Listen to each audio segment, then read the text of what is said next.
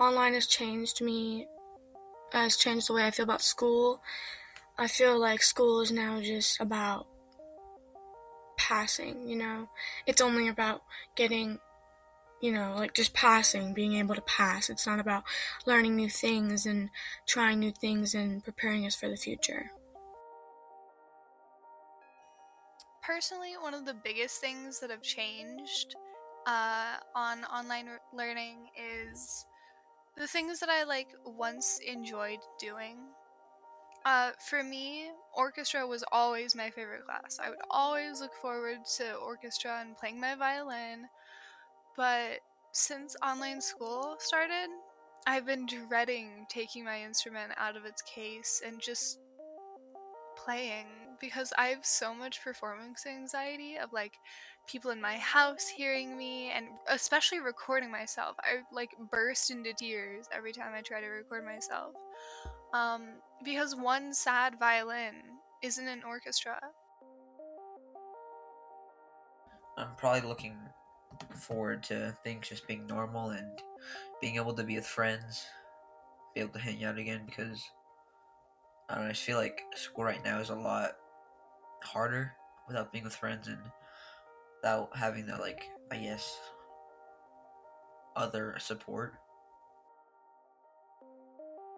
I think that school has honestly just come down to passing or failing, and I don't think it's about learning. I think it's about getting assignments done and not having any missing assignments. So I don't think that is the point of school, and I think it's totally changed how I'm looking at school right now.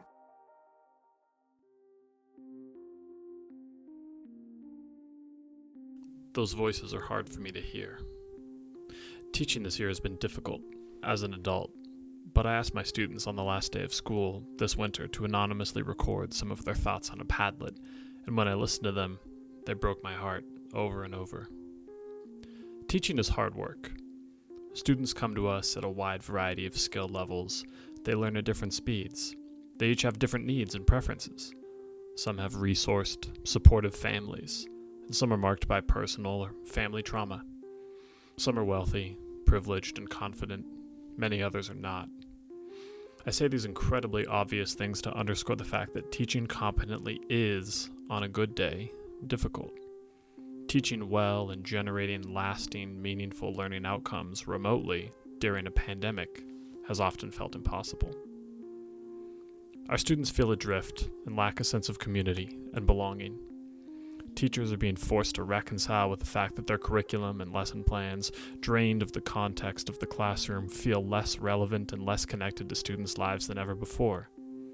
Teachers and students have struggled to move all of their interactions online and then navigate a complex web of learning management systems. The assumptions we've made about what students know and are able to do from a functional standpoint have been proven largely incorrect. We could say the same for some teachers too. And our country's total lack of a social safety net has been exposed in ways that I can't connect to any other experience in my lifetime. Or maybe I'm wrong about that. Maybe our country does have a social safety net. Schools. The 50 million children who, in non-pandemic times, pass through the doors of American public schools each day do more than learn in those buildings. They socialize with peers and adults. They learn how to negotiate knowledge and ideas.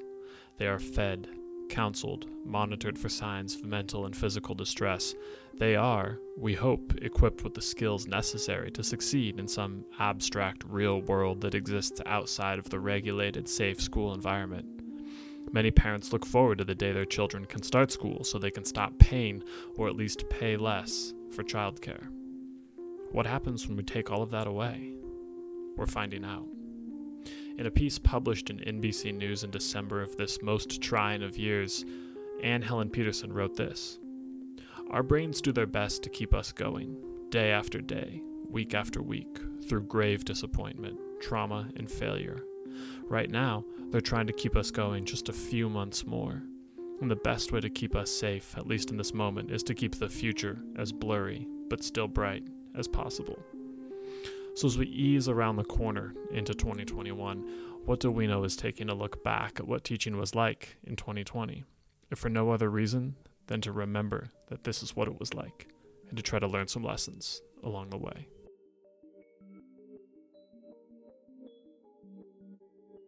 When your house is on fire, you don't run outside through the front door and immediately think, I just went through something terrible. Let me take a deep, thoughtful moment to reflect on what I've learned. You just think, my house is on fire. It takes time, and it takes space to process. My school closed on March 13th, opened again in August, and we made it 12 weeks using a face-to-face remote hybrid before we closed down and went fully remote again on November 13th. The challenges we've faced throughout have been immense. We had to build a new schedule to accommodate a face-to-face and remote hybrid. That means we created 2 cohorts of students, A through L and M through Z, to cut class sizes in half, cut face-to-face instructional time in half, and built a new bell schedule. A through L students came to school on Monday in person and attended class online on Tuesday. M through Z students flip-flopped, online on Monday and in person on Tuesday. Here's Trip Sargent, the assistant principal at my school, who in addition to his other duties is in charge of scheduling. So the biggest struggle by far has been the master schedule. I mean, that's not even close. Physically creating something which has never been done in public education before, there's no like rule book, playbook, pick your thought, your structure for how to examine that. It just doesn't exist. So we had to create one, and in this scenario, I created one that maybe could have worked most of the time, but as people suddenly realized the coronavirus is real, or the impacts changed, or whatever their family dynamic was that caused them to want to go remote, it significantly changed the paradigm that was set up, which is hard. And it's really hard in that the facts of the coronavirus have not really been hidden, and what was likely to come has in fact come. It would have been neat and tidy if our district and the profession at large allowed us to prioritize working with students in the classroom and allow for off-campus kids to work asynchronously. That would have still necessitated a massive pedagogical shift for most teachers, but regardless, our district wasn't prepared to do that. They mandated that all students should receive continuous, synchronous instruction each day. So on Monday, you'd teach to your face-to-face kids and teach to your remote kids, who would all sign on to Zoom or Google Meet and participate in classroom life in some way.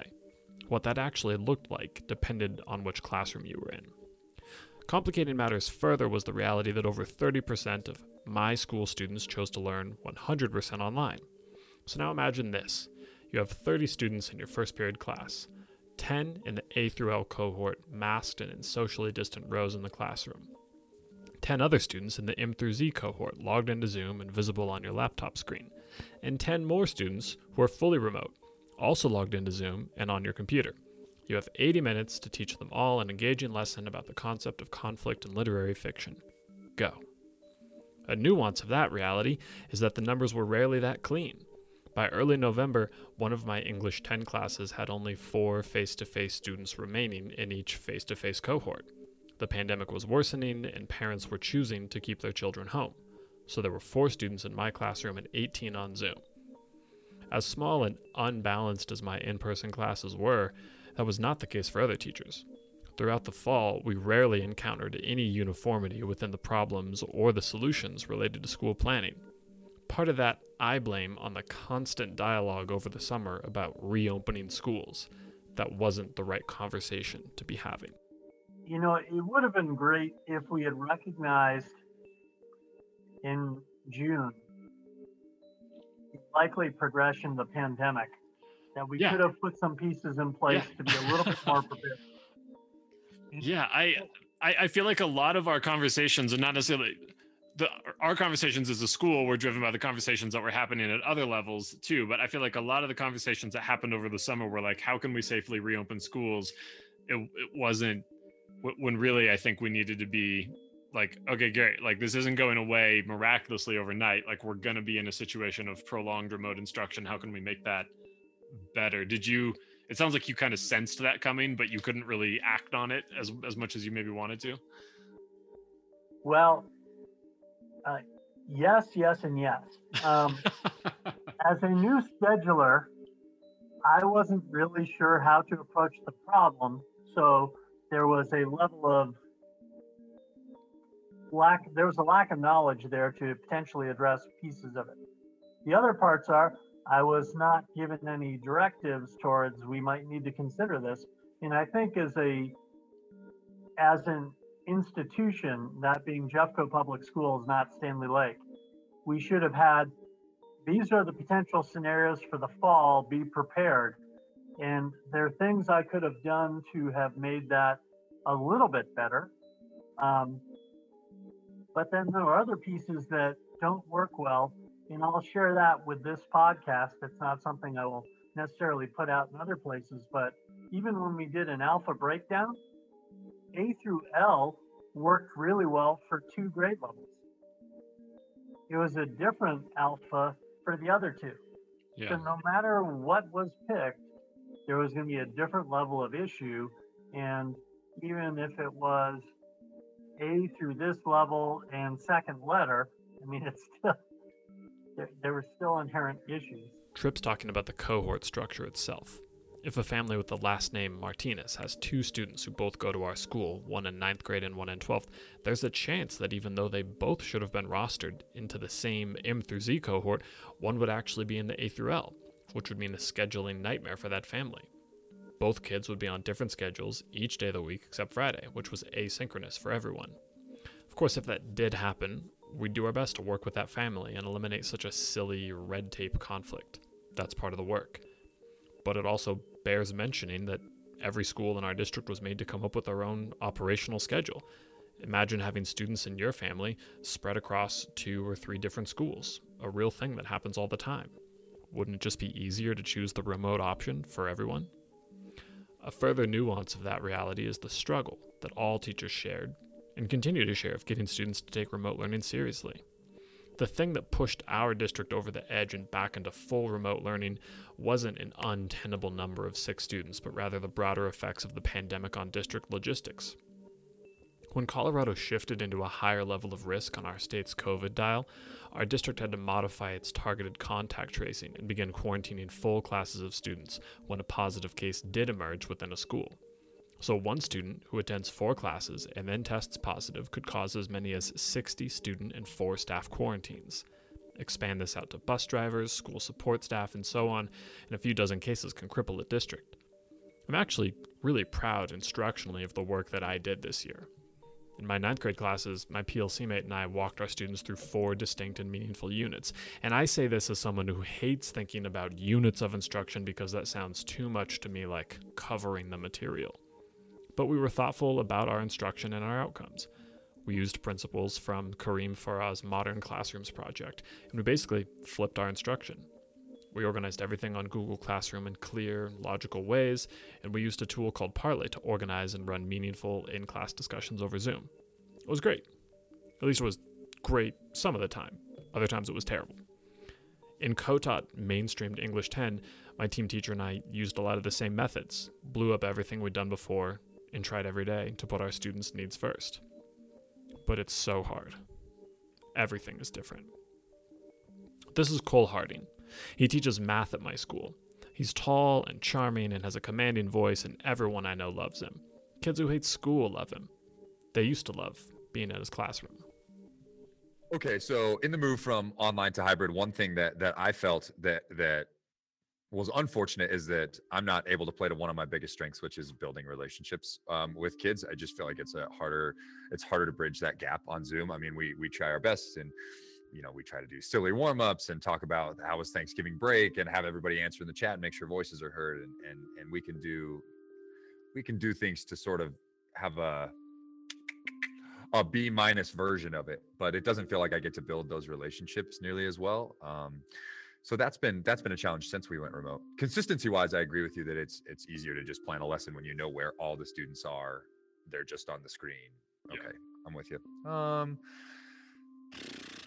And going along with building relationships, me to student, it also feels harder to foster a sense of community in both settings, hybrid and in online only.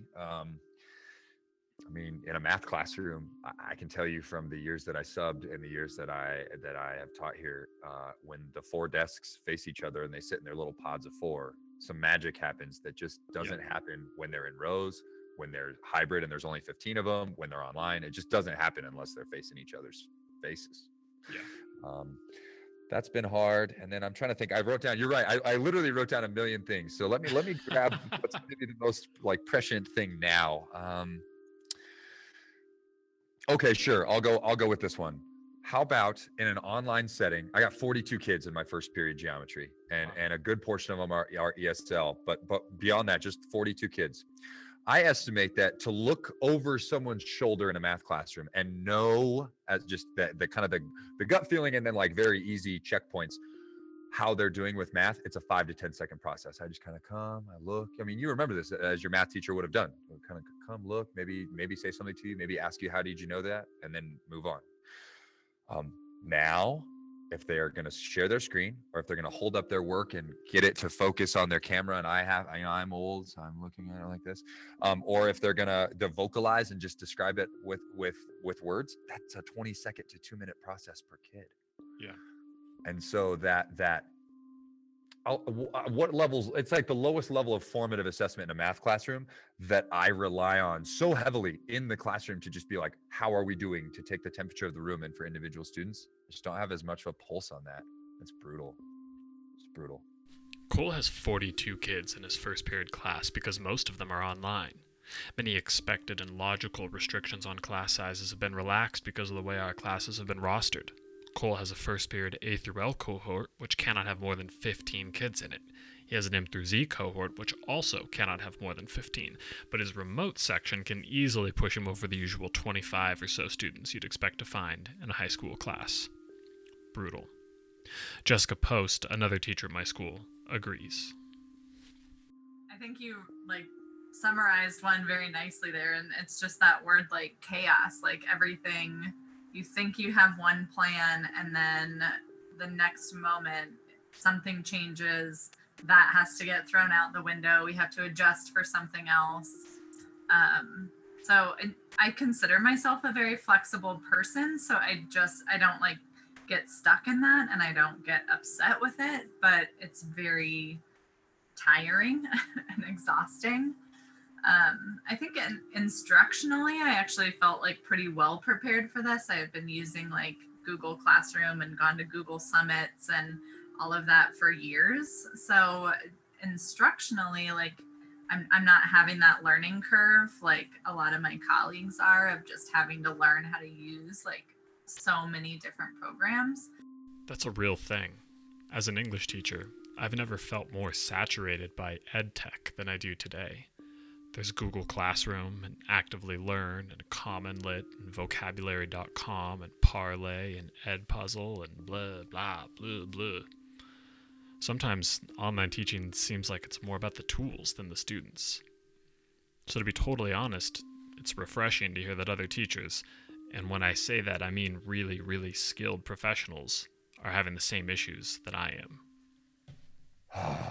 Those are the challenges, right? Oh, and then the one that pains me the most, we don't have to get into it, but the one that pains me the most, bro, is in my room by about week 3. I walk around for a warm-up, and the warm-up's on the board, and they've done it, and I'm like, all right, you two, go ahead and go up there with the whiteboard markers. And they're like, me? I have, and I'm like, yeah, come on, you could do it. I'll just sit in the back, pretend I don't even exist. And from week 3 on, they just teach each other with certain concepts that some of them know well that are new for others, with certain warm-ups. They just teach each other, and they call each other Mrs. So-and-so, and they laugh. And it is painful that even though they have the ability to share their screen, they have the ability to talk each other through problems. Even my seniors who have excellent executive functioning and are good A/B workers, they just don't want to do it. They don't have the same, I can make them do it, but it's not the same as sort of that, eventually they kind of arrive at this place oh, it's really cool to teach each other. And that's just that hasn't happened all semester.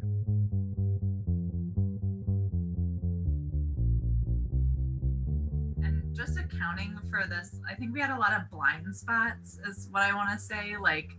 That's Jess, talking about the things we often think our students know, but that they really don't. And starting to recognize our own blind spots has been a challenge. Like, I assumed that kids were a lot tech savvier than they were, or I assumed the certain level of familiarity with those programs and stuff that we were doing, or at least like problem solving. Like, they'll spend hours watching YouTube videos of how to do like a game and watch each other get through levels and all of that, but then when it comes to like turning something in on Google Classroom, it's like, oh my god, I don't know what to do and I'm completely helpless. And I think just that, like, and also like getting, I know we've talked about this several times, but getting students to participate in class, and like breakout rooms seem to be this silo where kids just go and turn off their cameras and totally disengage. So again, with that blind spot, like, I feel like we had this assumption that kids knew how to start a conversation or talk about academic topics and have, you know, use academic vocabulary to like get something done or negotiate like roles and stuff, because we can see them do that in person, but I guess we just didn't realize how different it was to take that online. Yeah. We assumed that that skill would like transfer really easily, and it just didn't. And it, you know, I keep reminding myself, like, group work, we have the same struggles in class. I mean, I assign something and I walk away, and by the time I circle back to that group, they're talking about homecoming or something else completely unrelated to the thing. So that happens in person too, but the difference is you can just hear all of it simultaneously and not have to like pop into these different rooms, and like there's an awkwardness there too. Like, they can see where I'm moving and using proximity to just kind of check in for conversations, but you can't do that virtually. I feel that a lot of the things that we assume about what students need to be working on, or the things that are challenging for them, or the things like that I'm actually there as a support for, that's totally changed. This is Willow Mason. She's our school psychologist. She talks to our students like they're adults. She's calm and reassuring. I wish we had 5 of her. Willow and I are both on our school's equity team. It's a new thing this year where twice a month a handful of staff members get together and try to name and understand the main equity issues at play in our school. We haven't really gotten to the part of the work where we dismantle those things, but we're all concerned about what the pandemic continues to do to our students' social and emotional well-being. The things, like, I'll give you an example, social anxiety. So we have a ton of students where, you know, they have goals that I'm working on with them about, you know, if your social anxiety is impacting you to the extent that you can't actually be physically in a classroom with other people for the duration of the class period, because it's so anxiety provoking for you, then we need a strategy to help you to navigate that. Well, that's totally different now, because some students are actually doing way better with that, because they're not having to go into a classroom full of, you know, full of people, and it's actually more comfortable for them to be behind a screen and to do it through Zoom. Then you get the complete opposite, which is you've got students who all of a sudden are feeling super anxious about having to attend class meetings in this totally different way, and have, you know, anxiety around the technology, anxiety that's social, but for different reasons, because it's a different way of socializing. And then you've got this whole other thing with like hybrid learning, where sometimes you've got people who have pretty significant communication needs and you know, needs for a lot of help with their social skill development, and you've got now this added barrier of everyone's got a mask covering, you know, the lower half of their face. Like, how do you help students with that? Meanwhile, we're still supposed to be kind of adhering to these original goals that we had set for them. It's like, well, that's just not relevant. So I've definitely needed to be a lot more flexible about that and creative about how I support each individual student. Yeah. Are you worried? I know there's a lot of talk now of like learning loss and things like that. Like, this whole year and generation of students is going to experience just or not get as much learning and not make the expected gains or whatever. And there's one school of thought that's like, well, yes and no, because like we set those benchmarks for kids. So like if we're concerned that kids aren't going to be ready to take like a standardized test, that's an artificial benchmark that we have created. But are you at all concerned about students like lost time, life experiences, socializing, and things like that, like the social emotional aspects of school? 100%. Yeah, I would say, well, I mean, obviously in my role, this is always going to be the more kind of present thing on my mind, or prevalent thing on my mind. I'm always the first to promote social emotional learning, and the best way to have that happen is by having social experiences in school. I mean, I think we have this perception of school as being like, this is where students learn math, this is where students learn ELA, it's where they learn science. You know, if they're lucky, then they really discover some extracurricular stuff that they love. But there's often this kind of like, I think we kind of forget sometimes as a society that school is actually where we're kind of helping people become adult humans, you know, and that is so many more things beyond academics. And right now, I think one of the main challenges that we're seeing just in the field of education as a whole is students don't have that sense of belonging that they used to have in a school. The opportunities to create that sense of belonging have been like dramatically minimized and almost are non-existent for some students. And I think that you create those by creating social opportunities for them. And because of the crunch we're in, as far as like trying to help make sure students are accessing the academic side of things, the other stuff has been pushed completely to the side. And I think that that's having a knock-on effect for the academics. I think that if you lose that sense of belonging, and that sense of school as being a place that actually is like helping to train me how to be an independent adult and a fully functioning member of society, like then the academics like don't seem relevant. It's so easy for the motivation to just follow. If you're anything like me, or I should say the March 2020 version of me, then you might be thinking, big deal, your classes are online, so what? You log on, do your work, and you get on with it. But the reality for students right now couldn't be more different. Envision this. You're a teenager.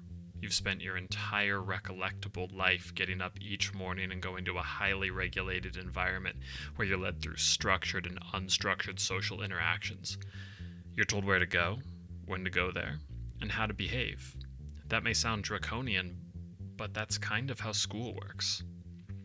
Now you wake up and log onto your computer for somewhere in the neighborhood of 4 consecutive 80-minute video conferences. You're expected to participate, then work independently on homework, papers, and projects. Maybe you have siblings to take care of. Maybe your internet access is poor. Maybe you're hungry. Maybe you're just sad that you can't see your friends. For too many students, that's exactly what it's like.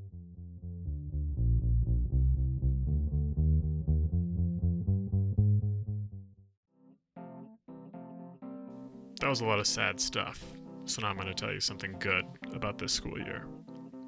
Back in March, we got a puppy. We drove from Denver down to the part of Colorado that's basically Oklahoma to a farm in a town called Pritchett and bought a golden retriever. We named him Dave.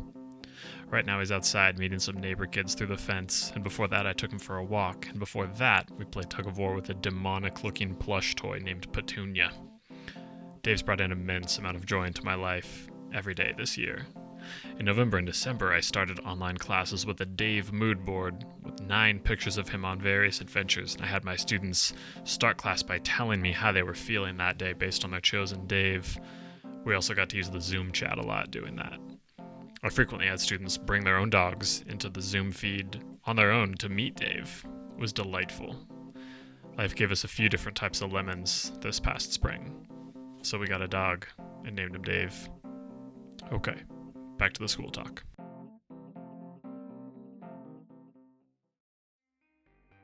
As a teacher I follow on Twitter pointed out back in April, it turns out there's a reason we have kids in classrooms. There are so many logistical and behavioral obstacles to overcome when teaching online. To be clear, it can work. It can even be effective and sometimes magical, but it's hard, and it's exposing the flaws in bad curricula. There are certain content pieces, skills, or lessons in math class that we all say as a math department or a content team are engaging, but what we really mean, if we're being honest with ourselves, is that when the kids are all in the building, we just turn up the jazz meter and we can just do it. We can just infuse the room with some energy, and it's an important skill that they have, or maybe it's not. But we can muscle them through the, yes, I'm going to learn this by our energy, just sort of pushing that out at them. And then they eventually are like, okay, yeah, I'll latch on. Can't do that over Zoom. So then the boring lessons, let me just tell you, dude, it is apparent when you've arrived at a thing that is not necessary or extra boring, because the kids are just like, it's just like, they're just like chewing gum, looking at the screen. That's it. And I'm just like, well, we should probably consider if that needs to be part of the curriculum anymore. So curriculum is one thing that feels like it's picked it apart and been like, this worked. Do you really need this? The other thing that I will say is, I don't know if I don't know how other teachers do things compared to me or compared to math teachers, but like, I have always truly like written, or these last 2 years, even before COVID, typed out like my lesson plan and put like chunks of time next to things that are it's gonna, how my lesson's structured, how I think it ought to go, and then it gets adjusted, right? I've had teachers tell me, like, since COVID, this is the first time they've written down what they're going to do in 10, 15 years. And on the one hand, if you're a 20-year vet and you're teaching a class you've taught 10 times, I know you know what each lesson feels like.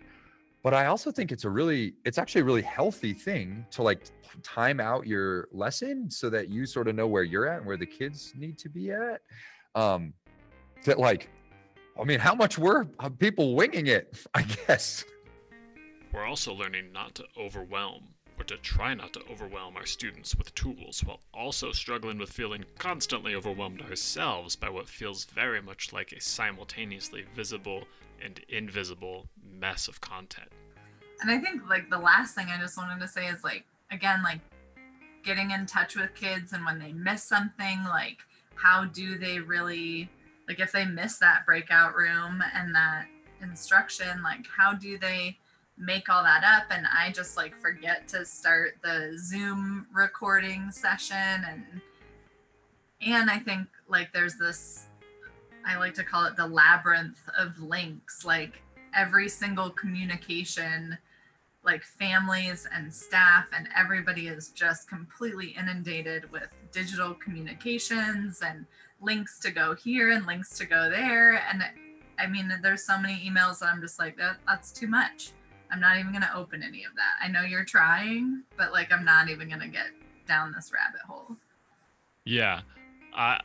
Something you said earlier about like the learning curve of digital teaching, remote teaching, that sort of thing is real. And I think a problem, I don't want to say it's like an opposite problem of that, but because like I'm fairly experienced with those platforms, my problem was actually getting like too stuck into too many platforms where I'm like, we can use Google Classroom, and then we can go to Actively Learn, and then we can come back here and we can go to this website, and then we can do some vocabulary.com and blah, blah, blah. And it's like, it just turns into this like, in theory, a buffet of options, but really it's more like a food fight of options, which is, and then like not good for students.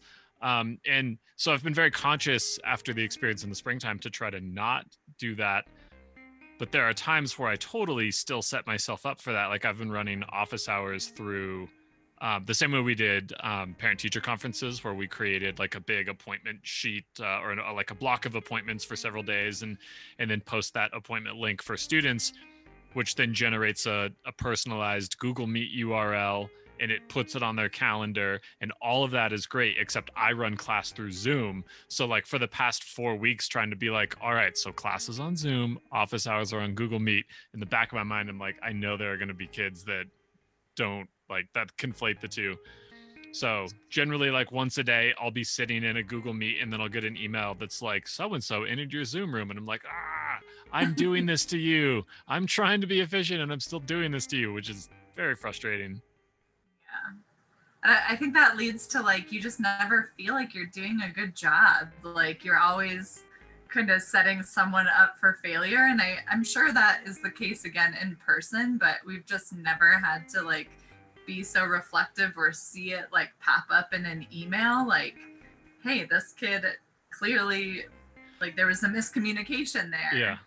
Like in person, you don't really see that interaction, but every time I get that, I'm like, well, I'm in a different meeting. I can't like let the kid in or whatever right now. And it just feels like you're always setting someone up for failure. It's all too easy to start feeling guilty during all of this. I know I breathed a huge sigh of relief when our district moved back online because I would be safer and my wife would be safer and my entire family would be safer. But I also thought to myself, what about those kids who literally need to be at school to get something done? What about them?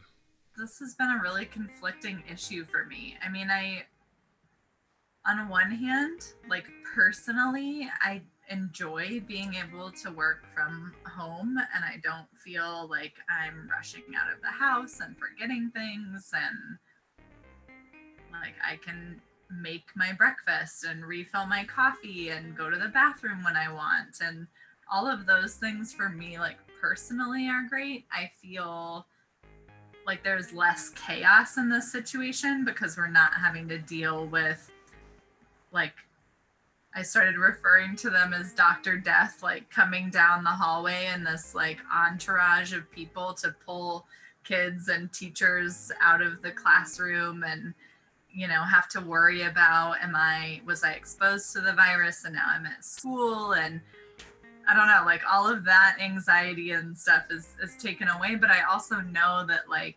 kids did enjoy being in school. I mean, even though it wasn't the same, like a lot of kids need that. Like school is in a separate space.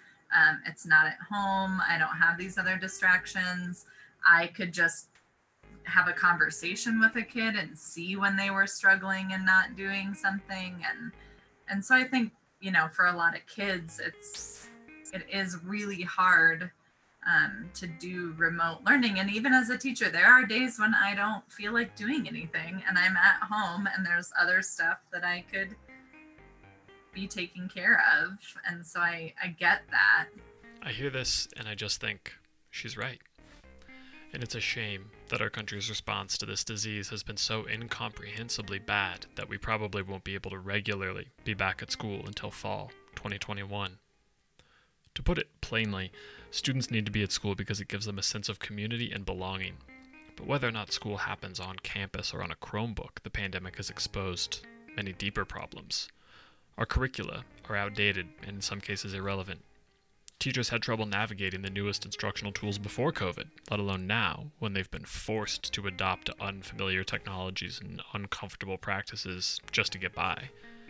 Teachers and students are overworked because of old-fashioned paradigms about covering content, and daily interactions are hijacked by incorrect teacher assumptions about skill and access to resources.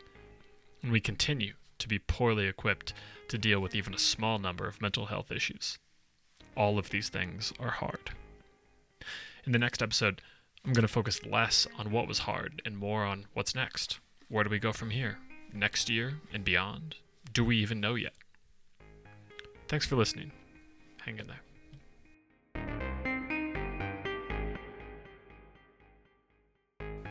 Shout out to Cole Harding, Jessica Post, Trip Sargent, and Willow Mason, who voluntarily sat for all of these interviews during their spare time during December, during the year 2020. Thanks to you all.